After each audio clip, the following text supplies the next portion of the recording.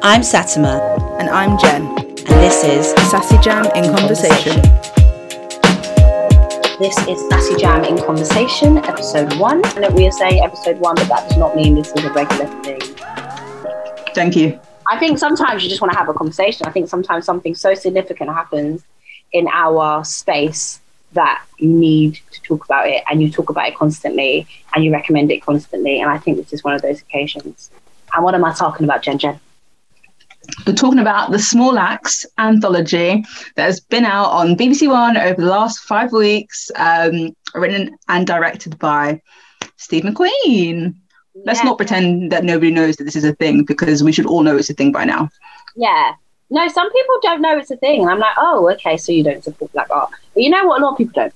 Or even but I mean, it's not even just you don't support black art. Are you telling me you're not paying attention to BBC One 9 p.m. on a Sunday? That's prime time. Like, you'll know where Poldark is on, but you can't tell me that you didn't know Small Axe was on. Even if you don't know what it's about, don't tell me you didn't know it existed. But that's a whole nother conversation, isn't it? Conversation about, because there's people who like, oh yeah, we don't have enough stuff for us. But when things are available to you, are you involved? Are you there? Are you frequent? Are you watching it? As we said, prime time, and prime time like means something. The fact to get a prime time slot on television means something. But we've got to remember, like, Steve McQueen isn't like some like little lowly down director. If you type Black British director into Google, his face comes up. So he's our most famous Black British export. So we kind of also have to remember that it's probably the reason he's given this. He can pretty much, literally shit on his hands and put it on the screen and it will get commissioned. I was just going to say, I don't know about literally, but let's not test that theory, Steve. Test that theory. Anyway, so yeah, we just want to have a little bit of a discussion about the episode and kind of run down our favourites and stuff. We'll try and do no spoilers, although some of the stuff is historical, so it's not a spoiler if it happens. Yeah. So episode 1. Episode 1 was, and actually you should talk about episode 1. You were really into episode 1, weren't you? Episode 1, Mangrove. Yeah, episode 1, it's called Mangrove.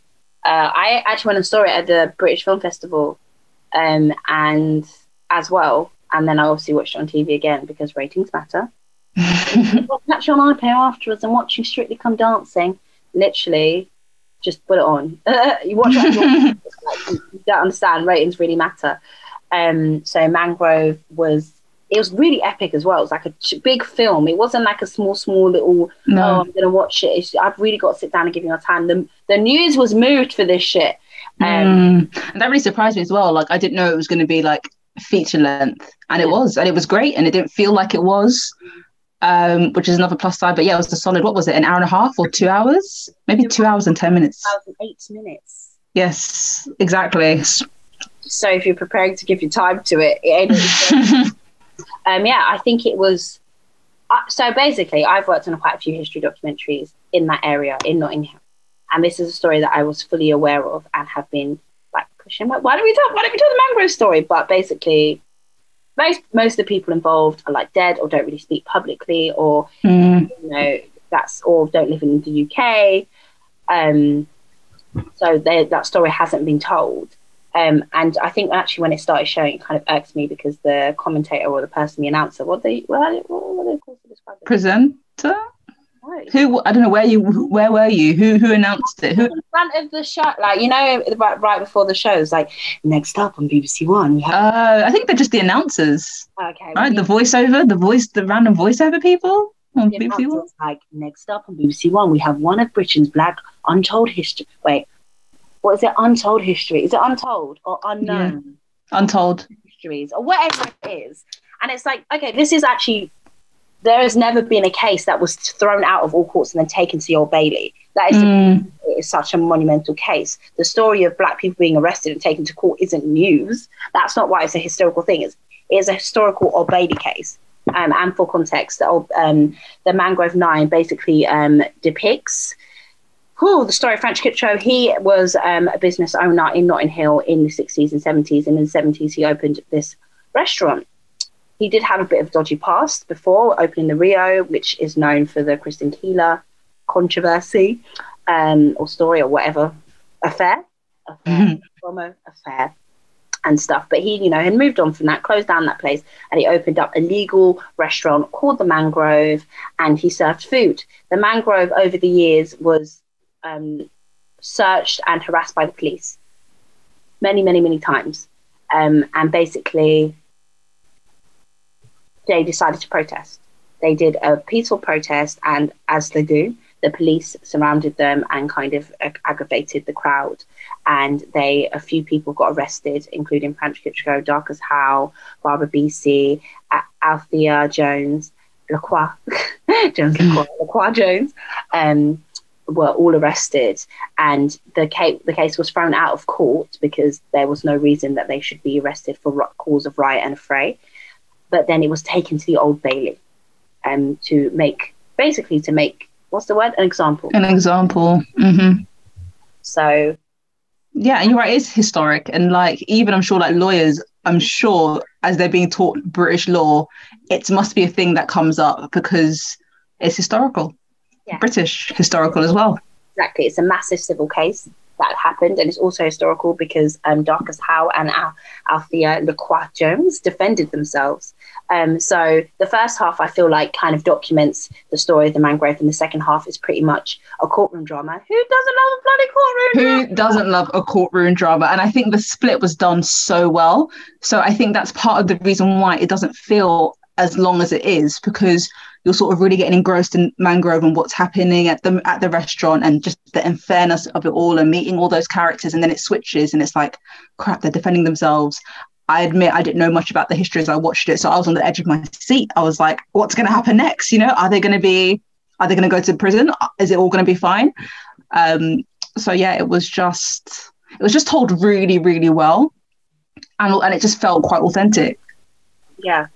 And they obviously had to use CGI to create the kind of the skyline of Notting Hill, and and it really moved me. And I was so loved it. And obviously the performances, Letitia Wright and my absolute favourite, Malachi Kirby. I know. Me away. Darcus Howe. How did he manage to look like Darcus Howe? Tell me how. How did he do it, Sway? How? He literally is it was just really, really, I honestly would use the word flawless to describe the performance. There was nothing wrong with it. It was so good, and it was so moving, and there are so many moments in it where you feel moved as well. And I think that is really something to kind of witness on a Sunday night. Yeah. And learn a bit of something too, Exactly. Learn a bit of our British history as well. Number 2. Yeah, week 2. So the week after Mangrove came out, we had Lovers Rock. You're just better at the descriptions than I am, so I was going to be like, hey, could you now describe what Lovers Rock is about, please? Well, describe the context of what Lovers Rock is about, and I can just do the general, what happened in the episode. You can do the context. Okay. So Lovers Rock, I guess, was a musical movement that was around in the 70s and 80s, which is a mix of reggae. I wouldn't use the word R&B, I'd really use maybe the word soul. And a lot of Black British singers were sort of performing Lovers Rock. So in that time, a lot of Black people obviously weren't really allowed into certain spaces. So they would create their own spaces where they'll be able to play Lovers Rock and have a nice time. And it was basically little hubs, house parties, which they would call blues dances. And Lovers Rock depicts not an actual specific party, but kind of a Lovers Rock or blues party. Mm-hmm. And I must say, I've spoken to, and I follow a lot of, and I communicate with a lot of older Caribbean people who would have been around in the 70s and 80s or whatever, and they were like, this isn't accurate. One lady was like, which I found really funny, they didn't even eat. No one ate at the party, but there was food. Yeah, there was food. So she was like, no one even ate all the food they cooked. It was like, okay, but I think that kind of highlights as a problem what we have as a nation, that we have so few of our programs on TV that we can't have something that just depicts, that is an artistic version of something. we want it to be exactly what we need it to be, everything, and it can't be everything. Yes, and we need to be everything because we don't know if we'll get that opportunity again. So it's like, no, put all the historical facts in this. It's like, okay, no, but this is partially fiction, or this has a budget, and actually this has to fit into 60 minutes on BBC One. So we don't have time to put in every little piece of detail that makes it completely accurate to, you know, an experience that you've had when it was going on. So yeah, that's a bit, it's an upside downside, isn't it? Yeah, and I felt like sad for them that they couldn't enjoy it the way we loved it. I loved it. I'm not gonna lie, when I first started watching it, I was a bit like, what's going on here? Because in a way, there's no storyline. There is a storyline. It's about two characters, Aubrey and Franklin. Aubin and Franklin, who meet during one of these parties, and they're just a vibe, innit? Like, you know, you just catch their eye across the room, you catch eyes, they caught eyes, and then they're vibes in, and there's music, and they're dancing, and it's just, before I even got to that point, I was a bit like, what's happening? Like, who's these characters? Who's sneaking out their mama's bedroom at night or whatever, or their mama's house at night? Like, where are you going? But you sort of end up being picked up and swept up in the thrall of the episode and the music and the vibes and the kind of people, and just that small claustrophobic room where everyone's dancing and the beat is just like, you know, but bursting eardrums, and the wall is dripping with condensation, because you can just imagine, like, I sort of started going back to like house parties at uni, and you know, you just the walls are just dripping because, you know, everyone just, it's not the same because that was in, you know, 2000 and whatever it was, and this is in the 1980s, but it just transports you to a time, or more like, not even a time, a feeling. It transports you to a feeling of happiness and inclusion, and the outside world doesn't exist, and who you are is who you are in that moment in time. And there's just something about it that by the end of the episode, I wanted to rewind it and watch it all over again. And there's there was like little movement, like there's a bit where, this is some of the bits people didn't like, there's a bit where everyone's singing along and just enjoying. It's like a 7-minute monologue of just like black joy. Mm-hmm. What does black joy look like? What's British black joy look like? Here you go. That's literally it. That's it. It's black joy. There was none of that, you know, what's happening on the outside, you know, people are being racist to us, and, you know, our lives isn't going as well as we think it is, or whatever. It wasn't about any of that. It was just about happiness. It was just about happiness and living in the moment. And, you know, like, you know, as soon as the lights went down and like outside is night, and it's just everything just happened in that one night. And yeah, it was just, even just talking about it now, like, I'm vibes in, like, reload the track, DJ, like, play it back for me one more time. I was loving life. Yeah, I was loving it. It was honestly, I didn't expect, I was like, oh, what is this? Same as you, I was like, but then just kind of watching people enjoy, and like, just nice. And it felt like weirdly nostalgic for us, like Caribbean heritage even. So that's interesting, isn't it? Yeah, that it was still nostalgic, and we could still relate to it so deeply.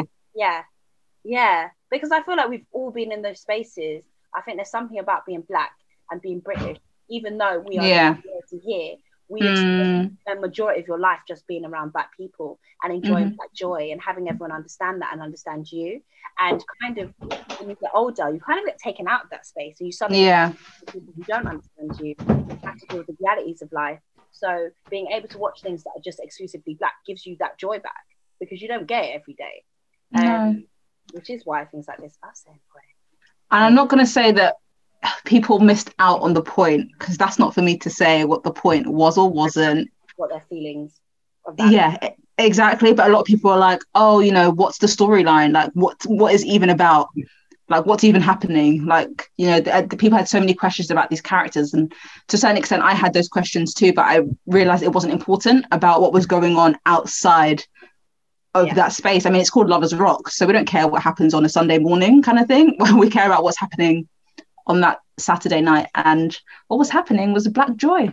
That's what was happening on a and I think if people watch an art piece and they watch it as just, I think if you watch it with the same energy that we've got for it now, that's like, if you're not in there expecting a proper storyline, expecting the history of, like, it ain't all of that, I think that's how you can enjoy it. And I think that you can kind of try it. But you know what I will give it to, that everyone I do know, even if they criticized it, they still watched it, and that's how important. They still sat down on Sunday night and actually watched, instead of just saying, oh, this isn't accurate, or the accents, or whatever it is, but they watched it so they could give their full opinion and support it.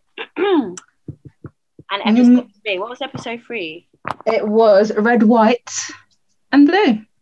Yeah, this was, oh god, I forgot the guy's name. This was telling the story of Leroy, what's his name, last name? I'm bad at last names, you know, Jen. I'm bad at names. I was waiting for you to finish the sentence. Leroy Logan, nailed it.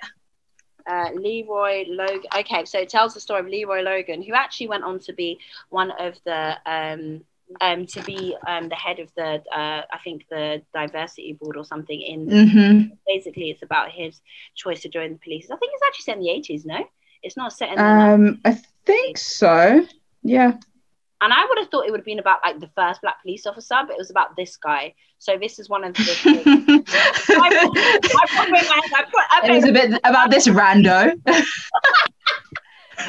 You see like a big character, historical figure, but I was a bit like, oh. Yeah, I know what you mean. That took me by surprise as well. I expected it, but then it was quite nice to be in the 80s, I guess, because it was nice to like move around the different, what's the word I'm using? Decades. That was cool. So I think this one was like more biographical, and it was just interesting, wasn't it? Like it was just like, oh, okay, cool. Yeah, it was a good snippet of Logan's life kind of thing. Like it was like, okay, and they had some really like John Boyega. There was a couple of scenes that were just spot on. I'm not going to spoil it, but let's just say there's a staff room scene, and I'm just yelling every time I watch it. I'm like, why didn't you? Anyway, you watch it. And then there's another really powerful shot in there when he opens up his locker and something is scrawled on it, and it's just done really well. He handles himself really well, and you can really feel the pent-up anger that slowly bubbles to the surface, because Logan's quite a level-headed guy throughout. You know, he joins the force specifically after seeing his dad being wrongfully assaulted by the police, and that's sort of what spurs him to, you know, give up his job as some sort of biomedical engineer, as some sort of like standard black job. No, I'm just joking. Give up he was a research scientist. That's what he was. He was a research scientist, and he gave up the safety of the lab to join the police force, and being one of the only black people there. It wasn't first, but he was. It was far and few between, and so yeah, it was a really interesting snippet of his life.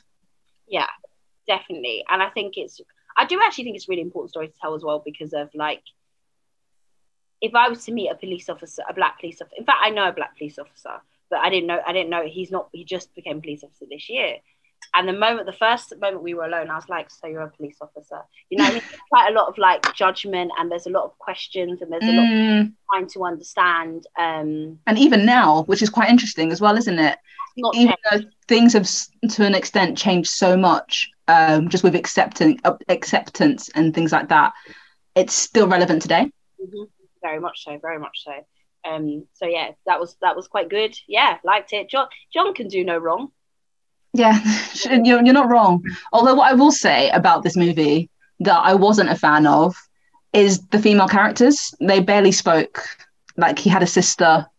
She didn't say anything. She definitely had things going on in her life. I sensed it in her eyes. When the camera panned past her, I was like, she's got things going on, you know. I want to know what she's up to.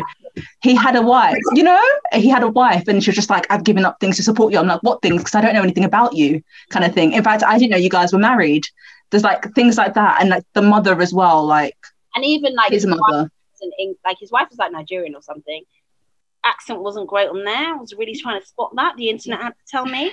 Yeah, I didn't even realize she was supposed to be Nigerian, coming from a Nigerian person. I'm not like criticizing who I am, but like I feel like, yeah, I didn't get to know her at all. She was just there as like a figurehead. But I guess the story was about him. Leroy. And in a way his dad as well, a little bit. Like, really a story between Leroy and his dad, right? Yeah. And even though his dad didn't say much towards the second half of the movie, he didn't say much, but you could really get a sense of where he was coming from. You could tell the torture that he was going through, what he was going through after his ordeal. Like, I think that really came out, and he didn't even have much dialogue. You know, strong black man character, quote unquote. He didn't verbalize you know, what was going on inside him based on, you know, what happened with him with the police. But that you really got a sense of that, which is great. The same way I got a sense that his sister Hyacinth, something was going on in her life too. Even though it wasn't verbalized, just saying. That's why at least I remembered her name. She's the only name I remember too. That's hilarious. We even struggled with Leroy's name. So or Alex. Whittle. Can I do the historical context of Alex Whittle? Yeah, man, that's what you're here for. I'm just here for the colour. I'm here to add colour to things. Yes, so Alex Whittle tells the story of author Alex Whittle, who I read Brixton Rock. I don't know if anyone else has read it. I don't know if you've read it, Jen, but I have not. Brixton Rock's a really good story about a boy who's brought up for adoption, then like finds his family when he's 16. So now I have context about Alex's life, but also in the world and the space of the 1981 Brixton riots. And if you know kind of the lead up to the riots, there was sus laws were fucking rife at the time, for one. And also a few months before, or a few weeks before the riots, there was a fire in New Cross and 13 teenagers were dead. It was a party, and how the fire was started was never fully investigated. And how these 13 young people lost their lives was never investigated. And protested, and the slogan for it was 13 dead, nothing said. So it kind of has that in the backdrop, as well as the story of Alex Whittle, which is an interesting one on its own. And what are your thoughts? I think it was the first half of the movie, I think, was very strong. You know, we meet Alex at a young age as he's in a foster care or some sort of home or something like that. You know, we meet him at a young age. We see how the house mistress mistreats him. We get a snippet of him at school, which was just such a heartbreaking scene. He gets into a fight, but then gets put in a straitjacket, and you're just like, wow, kind of thing. And, you know, Steve does his classic really long holding of a shot. Textbook Steve McQueen. But like, you really feel the emotion as you're just staring at him unblinkingly on the floor. And then he sort of goes from that to then, because he's from Surrey? Yeah, he's in Surrey, and then he grows up and moves to South London, and it's just sort of beautiful to see his sort of eyes open to be like, wow, there are other Black people around. Like, there's only other one Black guy in my school, nobody else in the home I was with, and it's fantastic. And he meets people, and he's just like, hi, I'm Alex, with like, and it's just, I thought it was just so sweet. And in a sense, I don't like to use the word learns to be Black, but he learns there's another side to him, basically, a side that's accepted, and a side that is loved, a side that just basically shows is not just him, kind of thing. And I think that basically takes you up to the first maybe 20 minutes, 25 minutes of the movie. And I think that was really, really strong, and I really enjoyed it.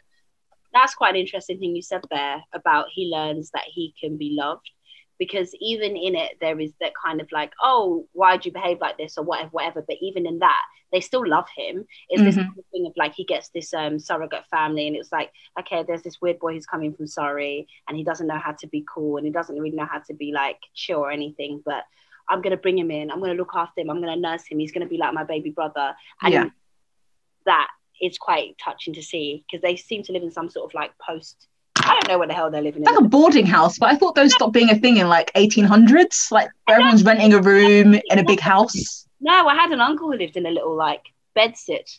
Oh yeah, maybe that's what it is. It's like in a big sort of Victorian house, and everyone rents a room. Yeah, so it's a bit like, oh, and yeah, so the other guys, but as we said, there's that whole backdrop of like being stopped by the police, and like him also trying to come to terms with his identity. So I kind of feel like if we lose that story and he starts to focus on the other stuff a bit, when he pops back, sometimes I don't even recognize him. I'm like, is this Alex? Yeah, you know? Cut to 6 months later or however long it's been, and he's got an accent now. He walks with a limp, like, you know. He's got a cool jacket. He's just a different person. And I was a bit like, maybe I'm not paying attention. Maybe I need to rewind it. Yeah, and because it's supposed to be a character's journey, I think, like you said, they bring him into the fray. They're like, I'm going to teach you this shit. Like, you know, it's going to be cool. But then we almost, in a sense, lose that part of his journey to then cut to him like suddenly really being into music, kind of thing. Like a friend coming down from Surrey, and then they're both basically having the same journey, but we don't really get to experience that growth that they've had in a sense. So it was a bit like whiplash, or disconcerting, I should say, to suddenly he's basically a different person 25 minutes into the movie. It needed to be longer because so basically only Mangrove is the long one. The rest of them short. So maybe they needed more time for us to really know him, and then they could do the other stuff slowly. But it did feel like there's a whole beautiful monologue about the new Crossfire. Oh, this is interesting, but then you're like, in the larger context of this, it's a bit random. There, like, let's get back to Alex, like, and it's almost like that basically segued into the Brixton riots, because it felt like it wasn't really a thing with, like, you know, Alex's story that we'd been following so far. They like mentioned it once or twice about things that had been happening elsewhere, but it didn't really feel like it was bubbling where he was and where he lived, kind of thing. At all, even though he spent, and so he clearly spends time in jail, and there's also that as well. There's flashbacks of him in jail with this. Does it start with him going to jail? I think so. I'm not even sure. So it happens quite like very early on, like 5 minutes in. He's walking into his jail cell, and you're like, okay. So then, so you kind of get.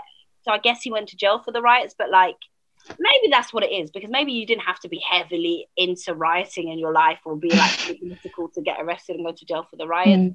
But I feel like, okay, here's my conclusion was like, it was a coincidence that Alex Whittle, the writer, happened to go to jail for the Brixton riots because he was living in Brixton at the time and he had friends involved, and, you know, whatever.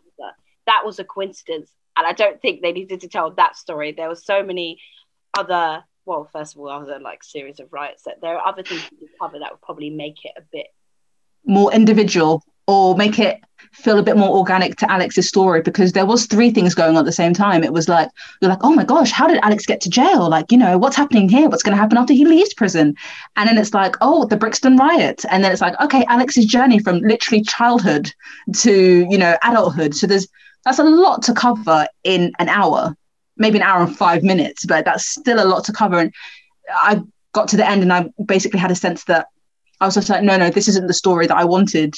In a way, I know it's not for me to say, but I feel like either Alex's or the riots. I think Alex's story alone actually would have been quite moving, but because we stopped focusing on it, him a bit. And even at the end, it comes back to him. You're like, oh. Yeah, and he's a changed person again. So he's changed for like the 3rd time in this movie, and you sort of feel like you've missed all his changes. Okay, the last one made a little bit more sense because he's ruminating on what his cellmate has said to him, and he becomes this whole new person. But then I don't know how long it's been since he's come out of prison. I don't know anything. Kind of, does he still keep in contact with these people? Apparently he doesn't. Why not? Like, I feel like there's a lot missing, and the parts that were missing, I felt like were more interesting than the parts that were shown, specifically from like 20 minutes to the end, so the last 40 minutes. So that's basically 2/3 of the movie, isn't it? Interesting to call them movies as well, considering they're around an hour long, but they are. And the final one was called Education. And that one only just came out. So it's the freshest one in the old mind. Yeah, so it's quite fresh in mind. Should I do the historical content? Yes, you should. I'm not going to do it. Right, so as we all know, Black people started coming here. So the Education Act made education equal and free for all until you're at least of the age 16 back in 1944, and then they sort of introduced the grammar school system. So the grammar school system basically meant like the top kids went to grammar school, and then everyone else kind of went to like manual schools. But then like the sub-educated, the people who are really those who have had more difficulties, went to SEND schools, which is for the subnormal education schools. So and basically what happened over the 60s, 70s, and even in the 80s, and to be honest with you, probably continuing on today, especially with Black boys, a lot of boys and girls, Black people, Caribbean, they would have been, if they were difficult in any way, shape or form, or struggling, they were automatically seen as educationally subnormal and put into these schools instead of the teachers dealing with them. And because of this, because parents started to notice this, they kind of put themselves together and they started making these supplementary schools, which literally supplement their education that they're missing out on.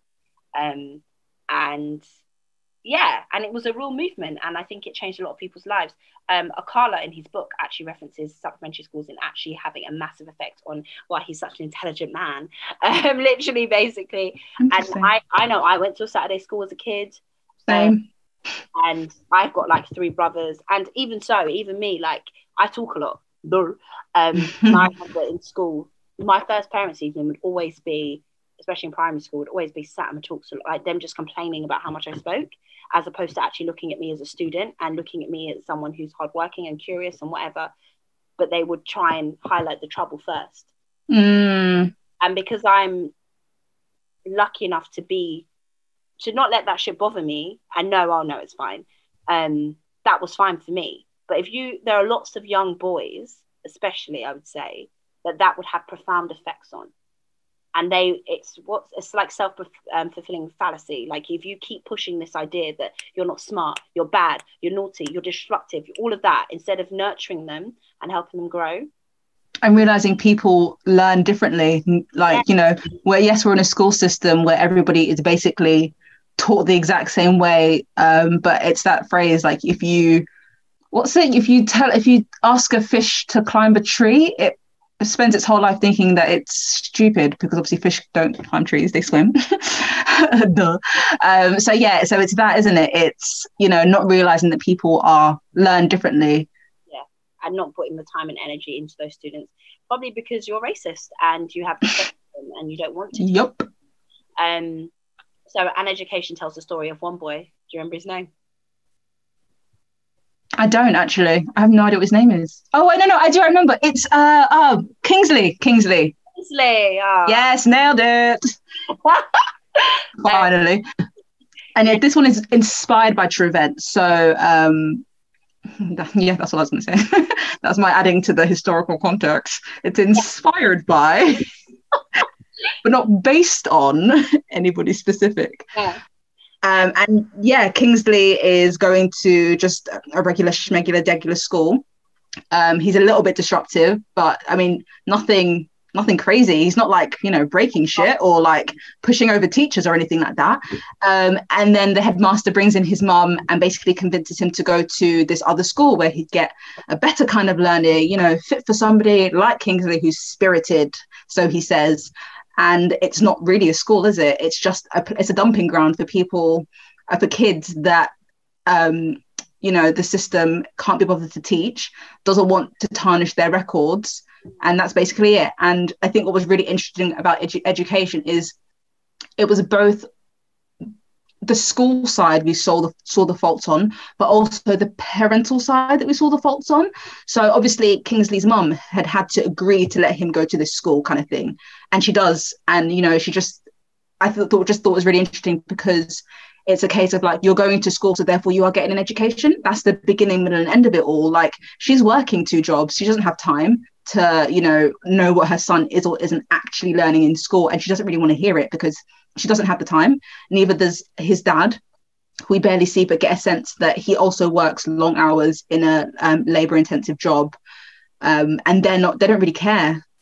You're in a better country and you're in an education that's supposed to have a really good system for education, therefore you must be getting a great education. If they tell us that you need to go to this other school, I guess you need to go to this other school. And there's sort of no research done on their part. They're just sort of going along with what's being said because they're relying on this country that they've come to be better than the place that they've left. Isn't it? Like, if your kids are misbehaving in school, surely it's them, because there's no way in hell it would be the system. And a lot of our parents would have trusted the school system to kind of, oh, okay, you're being bad, well, I'm going to take whatever punishment they give you. And I think that's the thing. And it does take other people to come in and say to her especially, and there was a pamphlet that actually features in the book that was written, and it basically explains that there is a bias in the school that is not helping our children excel. I'm saying our children, yes. They're all our children. Mother in the 1990s. But in that book, it basically broke that down and said, if you want your children to do better, you have to put in the extra work. And it's really lovely actually when they go to the supplementary school, and they don't just learn like arithmetic and maths, English, and science. They also learn about Black history. Black history and Caribbean and they're just encouraged. Like, it was just such a small thing, but at the supplementary school, the teacher says, "Well done, Kingsley, you're such a smart boy," and I felt so happy. I'm like, he just missed that entirely. There was, my period's during like one day. I'll cry right now. And it was just, I think it was just a really, really lovely piece, and I think it perfectly encompassed a lot kind of thing about, you saw the child's point of view, you saw the school system's point of view in the background, like running things, you saw the people coming in to help, you saw the parental side, and even though some of these things were only like barely touched on kind of thing, it just did it really bloody well. And I think, you know, little Kingsley, "No, mummy, please listen, mummy, no, I didn't do anything bad." And there's a scene where his mum just comes in randomly and hits him, and I was just like, he's just drawing a rocket ship, like he loved him some space now. He does, and it's just, I thought it was really sweet. And I don't know, maybe because I had, like, I don't want to say problems with education, but I've always just not been a massive fan of the British education system and how they sort of treat individual kids, especially like kids from a Black background. It's just not great, and you're just not encouraged, and you're just left to sit at the back of the room. And who cares if you're doing averagely? They don't care if you're doing better or worse. Like they say, like, Black girls in school, they're just what is it, they're average, or they either coast, they're like, statistically they're average. Just might have been at the time, I don't look at school statistics anymore. They're like either remain at an average level across the board, don't do any better or any worse, or they're top of their game, and that's it. And you know, it's the schools like Brampton Manor that really push and encourage every single person that they're at the top. And you know, and I've had those experiences with teachers who are just like, "Oh yeah, Jen, you're doing okay." Like, I'd come and ask questions and be like, "Oh, you don't need to ask any questions, like, you're doing fine." Fine was good enough for them. And so yeah, I just thought, you know, it's just also another timely piece in terms of the fact that, you know, obviously this took place in, what was it, the 80s? Yeah. And it's 2020, and you know, the core of what education stands for is still prevalent now. Definitely. I was gonna put it on for my parents to watch, but they wouldn't have got it. I mean, they wouldn't have got my my subtle jibe, my subtle jibe there. They would have been like, "Why isn't Kingsley doing better in school?" And I'd be like, "Listen, you're missing the point, V." But, but that's you know? So you have to like leave them to it. I feel like when you try and actually sit there and you're like, they're like, no. That's it. That's literally it. But yeah, that's another story for another day. So there we have. Sorry, did you have anything else to say? Yeah, well, we were gonna top five it, but we actually can't agree on our top five at all. So I don't know what you want to do. I don't know. So you can put down your top five and say why your top was your top. Okay, let's go in reverse order then.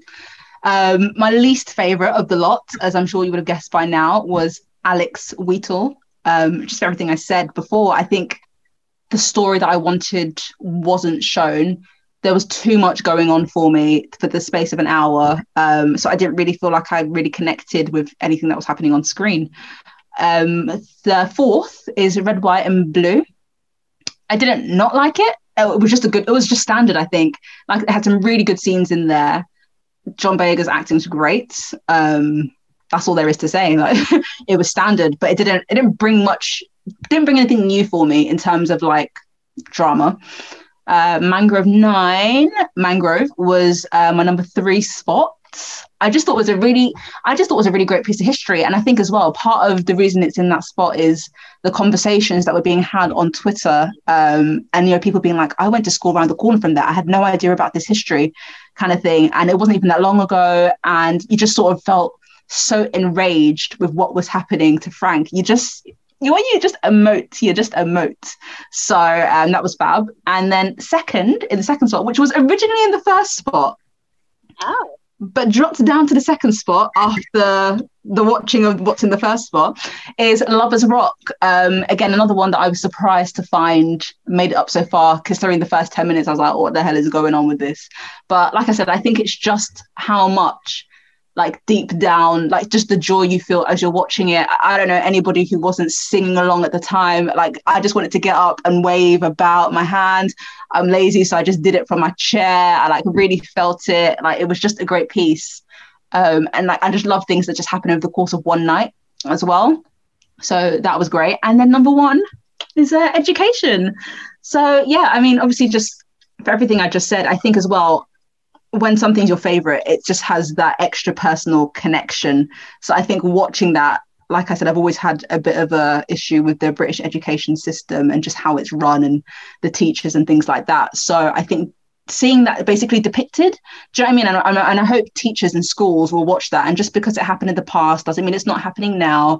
And Kingsley, I mean, I don't normally like children actors because I just don't, but he really carried the movie. And yeah, it was just a great piece. I could easily watch Education again. I'll go and watch it right now and then watch Lovers Rock. So yeah, those are my 5. That's really great. I was like, that's really great. Well done. I don't know what my turn. So I'll start from bottom 2. Yeah, same. Alex Whittle.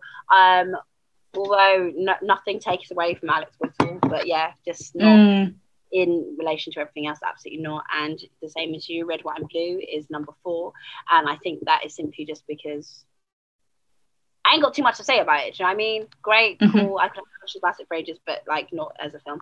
My number 3 was Education. Really loved it. I'm happy like it ended it, because I feel like, because what did we have last week? Alex Whittle, and I was a bit like, I hope we get a bit of a book, and we did get the book that we wanted. Like kind of like those subtle things that people will act like they don't know and be like, oh my god, this country's racist. I did not know that. How could it be racist? Well, it starts when they're children. I think, it just drops that fine line there. Lovers Rock, I just think, as we said, joy. I love seeing Black joy. I obviously was not there in the 70s, 80s, and 90s, and I know there were other Lovers Rock songs around, and I know there are many people who found certain scenes in it like, that would never happen. Okay. About it, but genuinely I just love to watching people have fun in a room, and it might be something about the fact that I have not been at a party in absolutely fucking donkey years at this point. And I haven't had a man take my waist in a long time. It really gave me some joy, for real. And then my top one was of course Mangrove 9. Just the performances, the fact that it just had me, there were some bits that were almost painful to watch, because police brutality is never easy, and to watch your people continuously be harassed like that is never fucking easy. And yeah, as I said, I've always wanted that story to be told, and now it is on a platform. It's on the BBC, it's on Amazon Prime, so people can see it worldwide, and people can really understand what people fought for in this country, and what we are continuing to fight for. And you know what, that kind of rounds up the whole fucking series. So glad that it was on. I'm really happy that people have watched it, and if you haven't watched it but you're listening to this because you're my mate, honestly, more for you. Why are you not watching it? Are you okay? Just put it on. Put it on, learn something, then go back and read more about the things you've learned, and do more for yourself. I think it's really, really important that, I know it's a thing, obviously we're creators in it, but I think it's so important that we support Black art when it gets on mainstream television. Open to other people. Look at me, I don't go cinema. If there's a Black film on, I will go and spend my £16 or whatever the fuck it is in the cinema to support it. Because it's so important to see that even if white people don't support it, our 3% can make it is enough. That gives it an audience. That's it. It gives it an audience. And we have such TV execs and commissioners and filmmakers have been in the UK have been sold the narrative that Black does not sell, and that is not true, because we love ourselves. There's not a Black person I know who's not been streaming TV since they were a child, because they love seeing other Black people on television. Do you get me? That's it. So it's really important that when we do have these moments, we take them all in so that we keep getting these moments. And all that to say, someone please Sassy Jam, commission our next Sassy Jam production, please. Yeah, we've got things going, we've got things written, we've got treatments going. About the Black British experience too. We've got ideas. When you see what we've got coming, what? Don't even worry about it. Don't even worry about it. Support it. When we start that and stuff. Yeah. But that's it. Thank you so much. As we said, if there's other things that we feel moved to talk about, we will be back. Yes, we will. That's the roundup. Cool. Thanks for listening.